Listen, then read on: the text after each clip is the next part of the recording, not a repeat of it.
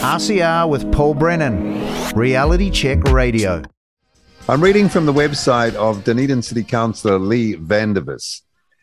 The latest piece that he's written is headlined, Car Cancelling Council Shagging Dunedin Future Transport. So what's all that about? It's really about debt, actually. Lee Vandervis joins us to talk about what he's written here and the situation in his part of the world with the Dunedin City Council. And Lee, welcome to Reality Check Radio. Thanks for making a bit of time for us.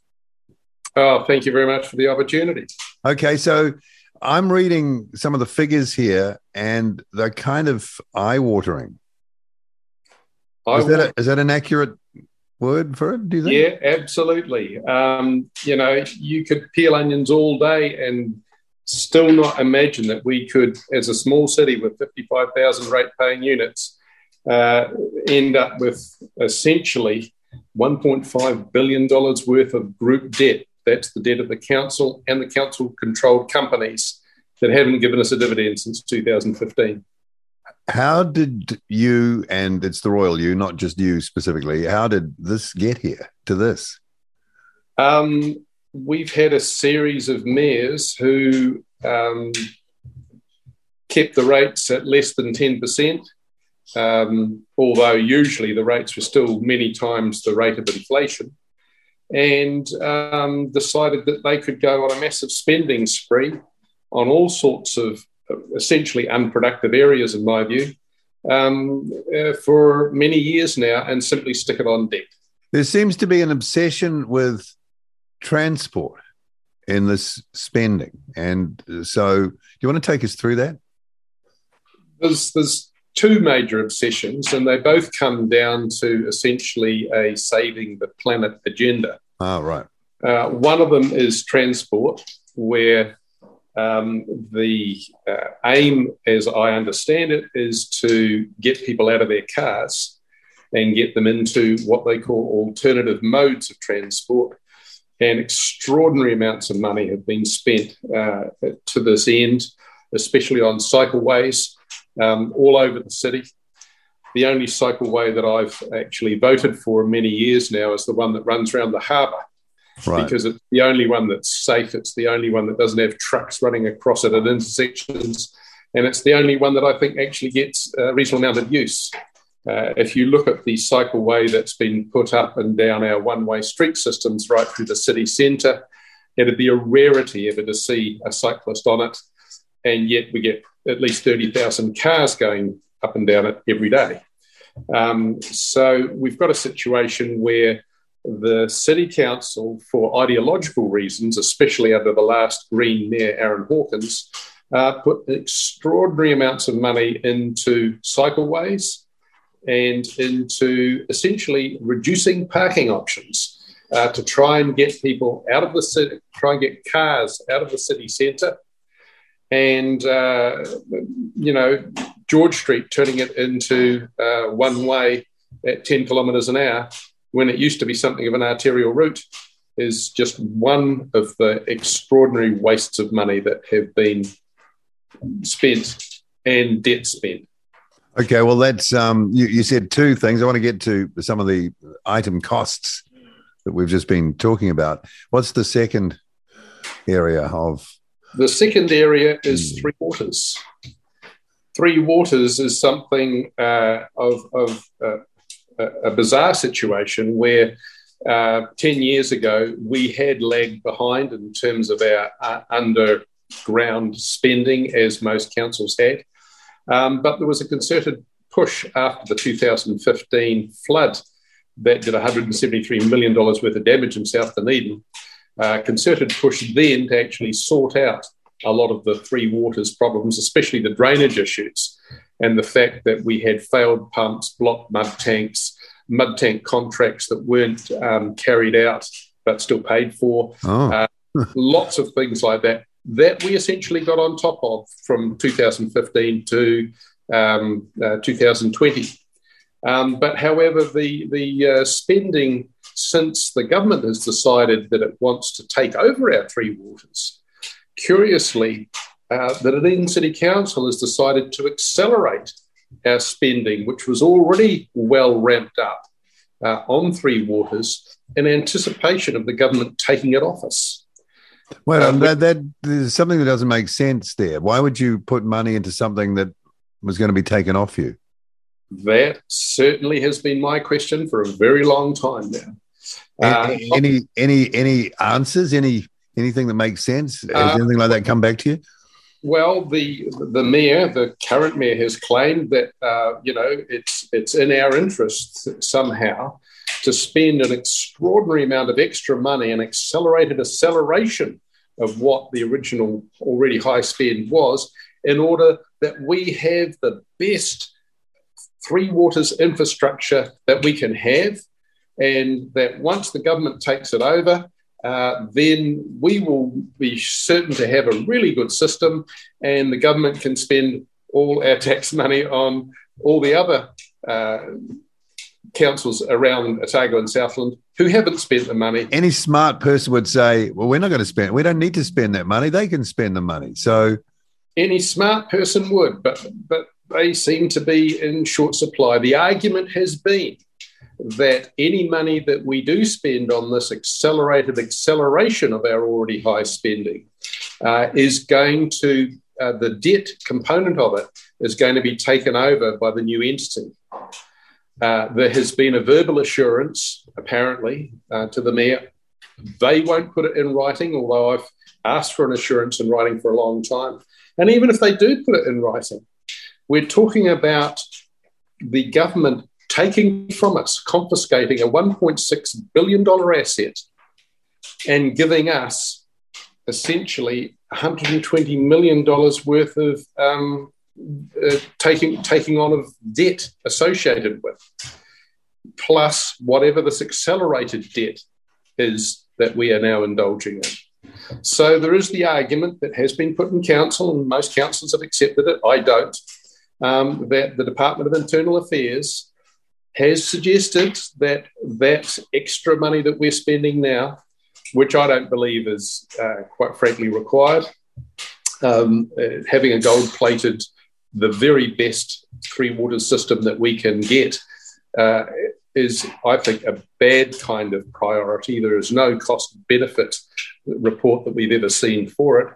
There just seems to be some ideology that spending more is going to be better for the city in this particular area. The other particular area being getting cars out of the central city. Yeah, I mean, no one takes a verbal. It means nothing. And we've seen a track record of even when it's not, things can change immediately. Well, if you look at Three Waters in particular, we didn't have just a verbal. We had in writing and from the Minister, Mahuta, that we would have the option to opt in or opt out of Three Waters. And we had that in black and white. And look what happened there. Yeah. My argument is they've used what I consider to be a lot of legal skullduggery to essentially steal our Three Waters asset from us, an asset that Dunedin ratepayers have built up over 150 years.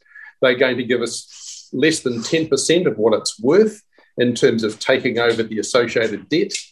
And why would we believe a verbal from the Department of Internal Affairs, who in any event can be overridden by Parliament or Cabinet? Why would we go and spend another $60 million on top of our already expanded spending on Three Waters and have this extraordinary debt that goes with it? We are looking at $146 million of extra debt before the last acceleration of the accelerated spend on Three Waters. So you got to ask, why would your current mayor have that attitude when common sense tells you that that doesn't make sense? Well, not to me, unless I'm missing something. Does he want to be, the teacher's pet or something? Is there some sort of vying going on amongst local body officials in the big picture to put themselves forward as, look at me, I'm doing it all, and jobs and positions for the future? I mean, we've got to explain this somehow. Well, Dunedin is a very Labour-leaning set of seats that have not been marginal for a very long time. So it's a safe Labour seat. And there is a lot of Labor, how would I put it, Labor influence here, with very little Labor money being spent here, because they don't need to spend it here because they've got no marginal seats to worry about. Right. It comes down to that, huh? Well, that may be part of the reason, but to be honest, I am baffled, especially when Councillor O'Malley, who's the head of, who's the chair of Infrastructure Services, says that we should be aiming for the very best possible Three Waters system. To me, the very best possible means gold-plated pipes of enormous diameters. Yeah, that's right. Why would you do that? Well, you do that if you want to impress someone. I think that could possibly explain it, but it's out of my hands. I'm not part of the I know. or Labor, so it just seems totally bizarre to me. Okay, so debt on debt piling up. Let's go back to transport, because some of these figures, I don't know anything about slowing traffic or creating cycleways or anything, but they seem to be huge figures. 28 million to slow George Street traffic to a one-way crawl. 28 million. How do you spend that sort of money doing that? It's a lot more than 28 million. The 28 million is just for the surface treatments. This is to get rid of the curbs and to take the old trees out and put new trees in, and then put tank traps in to make sure that no future council can actually make it back to two-way. Oh, so they're purposefully making it kind of irreversible. Pretty much, yes. The current mayor, to his credit, did try to make it so that it would be possible to reverse it later, but he was basically swiped by a majority of councillors and staff saying, oh no, that would cost millions more to make it reversible. Hey, what's a few more million? It's an argument when it suits them, and it's not an argument, and doesn't even exist when they're talking about having the very best that we can get. But how do you get to 28 million? Even I've got no concept of the materials involved and the size of the project, let's say. But how do you get to that? Who's doing the work? Interesting. A new company called Isaacs. They are out of Christchurch, and apparently they have particularly good green credentials. They count all their carbon footprint and emissions, they've been brought in specially to do this job. I mean, I got to ask this question: when money like this is involved, are there any conflict of interest connections between people who generated this project and the contractor? None that I can see. So it's an ideological sort of approach where you find the contractor who has the credentials, top dollar, obviously. You put it in the face of the locals by making it irreversible. So you've made your point permanently. It seems to be very ideologically driven rather than just traffic driven. Yes, that's basically my objection to most of the spending. It is entirely ideologically driven. For instance, there is already in the budget $10 million to have what they call a park and ride system. Yeah. Where they're going to make an expensive car park in Burnside, which is several kilometres out of the city centre, and another car park out in Mosgiel, which is a number more kilometres out of the city centre. And they're going to expect people to drive to these car parks, get out of their cars and get in a bus to get into the city centre. $10 million. Again, how do you get to that? How much does a car park cost these days? So bulldozer and a bit of asphalt, isn't it, ultimately? Apparently it's $35,000 per park. Man. Okay, let us just digest that. And okay, so based on, and I suppose there aren't that many patterns of use to look into to work out how the uptake will go, but is this something that, for the spend that locals are asking for? We want park and ride. Give us park and ride. Is there any of that? I've never heard anyone actually, other than the interested councillors that are involved, and the regulars who come, and I know most of them personally, who come for consultation to make submissions. Some of them have said, yes, we want park and ride. Okay. But it's but at 35,000, 35K a park? Well, 35K a park is for producing parks in the centre of the city. So these parks supposedly were going to be cheaper outside of the city. But my contention is that the $10 million that we spend on park and ride will be as much of a waste as the cycleway that goes up and down the one-way street system that nobody uses, that has lost us a whole lot of parking up and down the one-way street system and loses us $500,000 every year just in parking revenue, to say nothing of the convenience of having parking beside the hospital at the university where we desperately need it. Well, but let me get this straight. So you've lost, how much in parking have you lost from that? You say $500,000. We lose $500,000 in parking revenue annually because of the cycleway that nobody uses up and down. And I take it that means that there are less cars in that area, which means less foot traffic for retailers and activity, etc. So what, do you mitigate that by putting car parks that are away from the city centre? So so you're trying to sort of fix the thing that's broken with another potentially broken thing. Am I missing something there? No, you pretty much nailed it. Everything's broken. The concept's broken. The budget's broken. The debt is breaking the bank. The rationale behind getting people to change their mode of transportation to save the planet has ended up costing extraordinary amounts of money. I mean, there's one particular stretch of cycleway, for instance, between the BP station and Anderson's Bay and the foreshore. It's only 800 metres long. They had 3 goes at it to get a cycleway that was safe and spent $1.2 million. On 800 metres? On 800 metres. And the thing is, there was already a 2-metre wide footpath on either side of that road, which was virtually never used. My suggestion was spend $200 and just put signs up saying footpath, eastern footpath is now the cycleway. Yeah. $1.2 million. I fought it all the way through.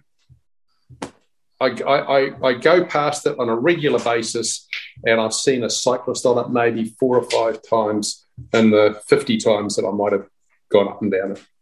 So how much was how much is cycleway spending? I know you said it, but cycleway spending has topped hundreds of millions of dollars here over the last 10 years. And I think you're right, because I see that. I'm in Wellington. I see that in Wellington on the cycleways, and there's no one on them. Hardly anyone ever on them. This was never thought out. It was like a build it and they will come. Well, they never came. Exactly. And it's been proved time and time again, and they keep doing it. This last year, we added another $35 billion to our cycleway budget, which was already enormous. How do you get, again, who's the contractor? Same contractor? Contractors for cycleways, I'm not sure. They're usually Downers or Fulton Hogan. They seem to take turns. Right. No wonder they do so well, those companies. I think the Fulton Hogan people do very well. Nothing. And you can see why. So that would be full retail, no discounts, no bulk deals, full retail, right? Look, I've tried to get into the contracting side of things. I once, quite some time ago, when the mayor was away, I was able to actually read one of these contracts, which was about 1 inch thick. And it took me 2 hours. And I come from a contracting background. My father was a building contractor. My mother used to do all the pricing. Yep. And I found 7 issues with the contract. One of them was that nobody from the DCC had their name on it. So, it was really difficult to find out who had written the contract. They wanted me to sign it off. I was happy to sign it off on behalf of the city, but I wanted to read it first, and I wasn't happy with it. And I sent a write-up of all the things that I thought should be improved in the contract. One of the issues was that it was in 3 parts, but it wasn't specified as a separable contract. Now, I don't know what you know about contracting, but specified as a separable contract. You can't then just accept 1/3 of it. You have to take the whole thing if you accept the contract. cost us hundreds of thousands of dollars. Anyway, I wrote in all my objections to the way this contract had been written and the fact that it was extremely difficult for me to find who had actually drawn this thing up. And that was quite a few years ago. I've never been able to see a contract since. They're all commercially sensitive, apparently. Yeah, but it's the public's or the ratepayers' money. My argument. Okay, you don't have to be a rocket scientist for that one. 9 million proposed to fund, and we'll get to how big the debt is so people can, I know you've probably mentioned that already, but we'll summarize things shortly. 9 million, I'm enjoying this. I'm sorry, perversely, I'm enjoying this. I'm sorry. 9 million proposed to fund wayfinding apps and signage to direct people to increasingly scarce parking that we've just talked about. How do you spend 9 million? I know how much apps cost. Right, I'm aware of that. And signage for 9 million? What? Eye-watering, I know.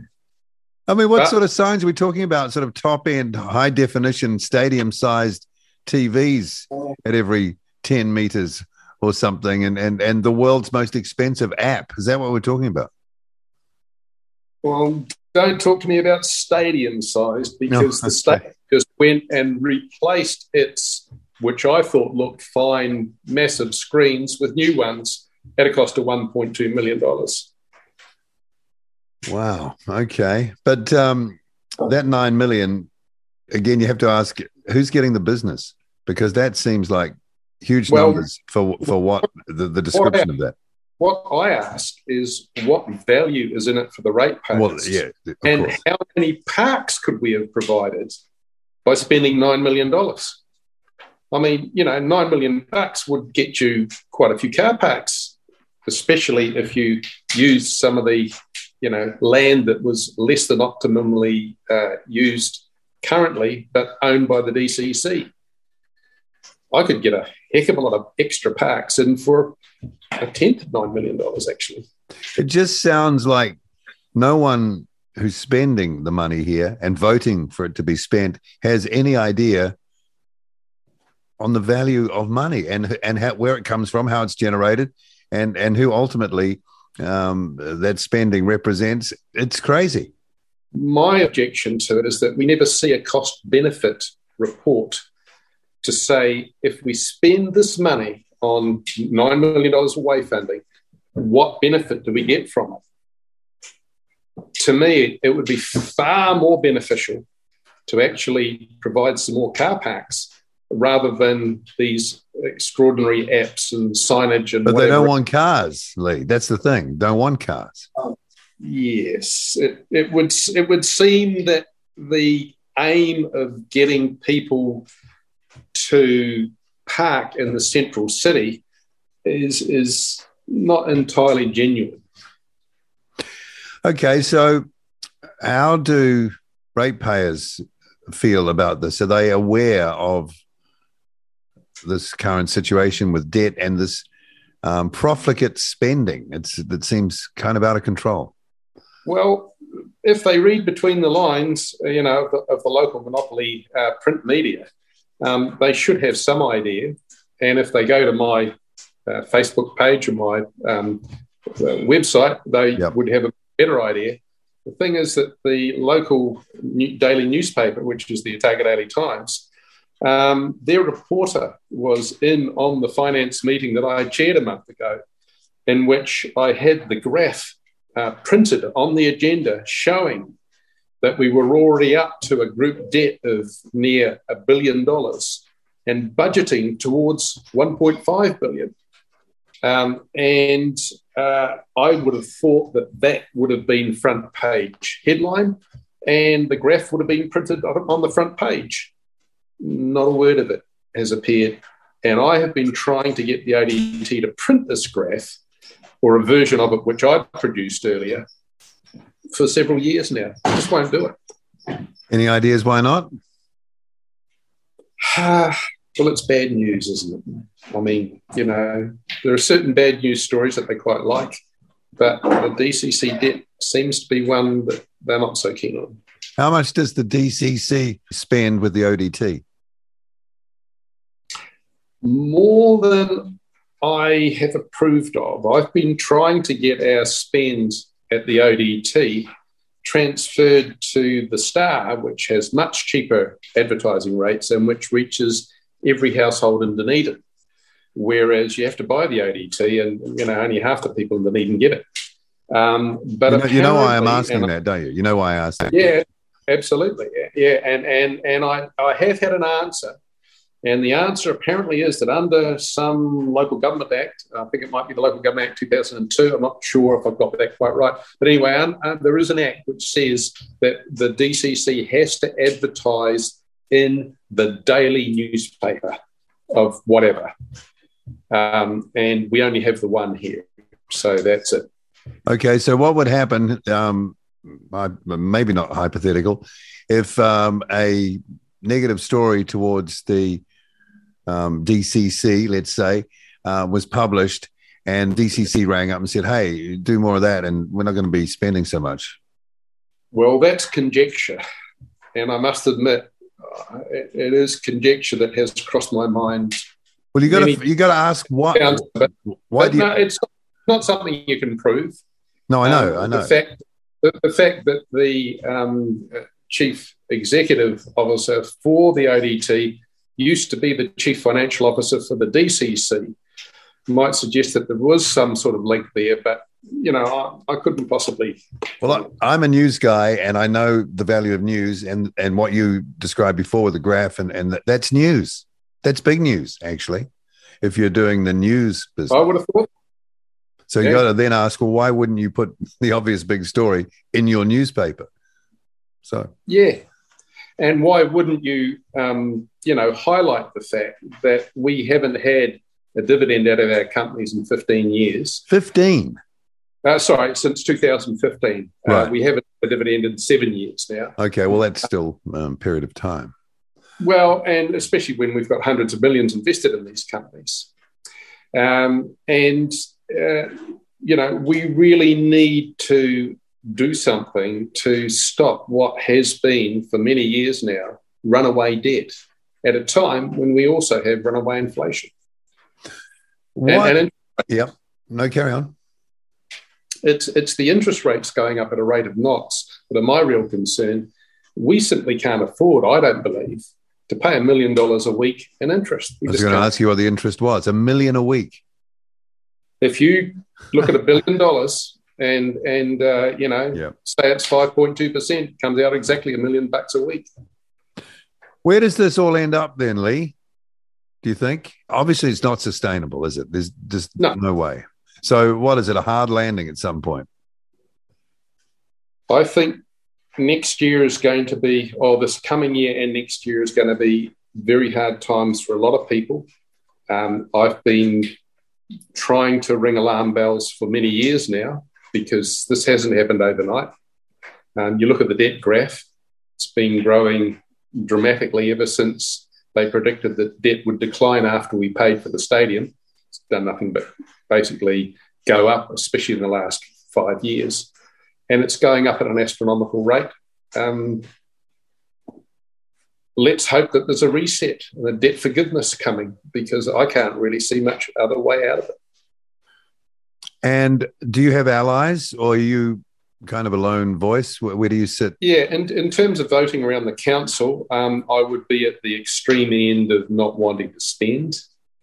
My view has been for a long time now that if you're in a deep hole, you stop digging. But, there are various staff members who are similarly concerned, perhaps not as concerned as I am, about the debt. And there has actually been some talk of, and it's only been very recent in the last few months actually, that I've ever heard of the possibility of doing something to actually pay some of this debt back. Yeah. It's almost like it's never even been a consideration. Wow. Okay. And there's a ratio, isn't there, of debt to borrowing that local authorities are supposed to stick to, like a ceiling? Yes. The thing is that the ceiling tends to be based on a percentage of rates, right? Rate. Your interest cost isn't allowed to be more than 30% of your rates cost from the LGFA. Right. That's the funding agency for local government. Yeah, local government funding agency. So, but that ceiling looks like being hit next year. And what it doesn't do is give us any headroom. And in fact, I don't think we've really had any headroom for quite some number of years now. If there is some major problem, and quite frankly, they come up fairly regularly, we have dealt with it in the past by pushing the debt ceiling up and pushing the rates up, but mainly the debt ceiling. Is there anything we've missed? Is there anything more you want to tell us about or want to say regarding this before we wind up this chat? I am mainly concerned that I don't think people really understand how damaging it is to a city like Dunedin to have such a high debt level when we have a population that has essentially the lowest disposable income of any city in the country. Okay. If you're in a city that has growth, if you're in a city that has that attracts lots of government spending, Auckland, then you can get away with all sorts of stuff in the way of debt. Well, even they're not getting away with it, Lee. Exactly. Yeah, and Wayne Brown has got a real battle on his hands, and my heart goes out to him because he's doing exactly the right thing, I believe. He's saying, look, these interest rates are killing us. Let's sell the shares in Auckland Airport because whatever we lose in the way of a return on those shares, we're losing far more in interest costs.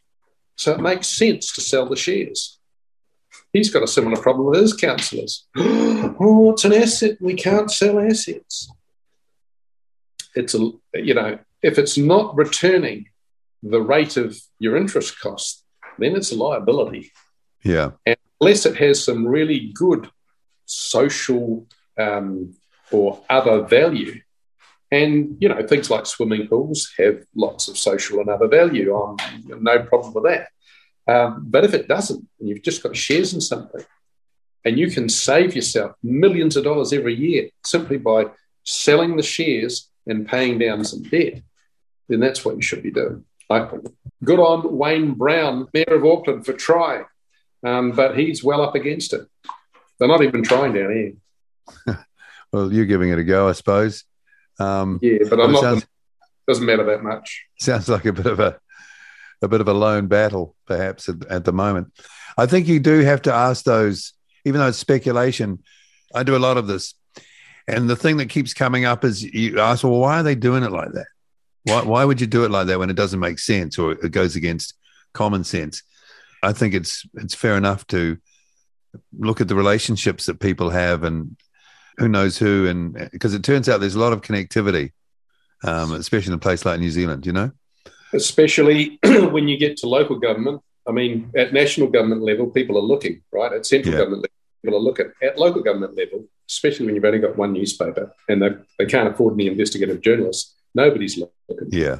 And there are a lot of people who are very keen on spending because, they do really well out of it. And I'm not just talking about Fulton Hogan and Downs. All kinds of consultants and all kinds of others. The staff themselves, bigger budgets, more staff. Yeah, clip. The drivers are all in the wrong direction in terms of getting value. And the lack of requirement for having a cost benefit for public spending means that the public spending is out of control. Yeah, sounds like it. It's not unique to Dunedin, but, Dunedin's up there with Auckland in terms of its indebtedness per capita. And we can't afford it down here because we're essentially a poor city. Very low disposable income here. Lee Vandervis, Dunedin City Councillor, thanks for kind of putting us in the picture there. And it'll be interesting to see, we've got listeners in that area, what they have to say on our text and email in response to this interview, this chat.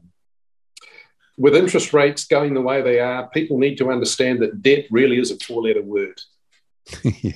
Deal with it. Okay, thank you. Cheers. Thank you. RCR with Paul Brennan. Reality Check Radio.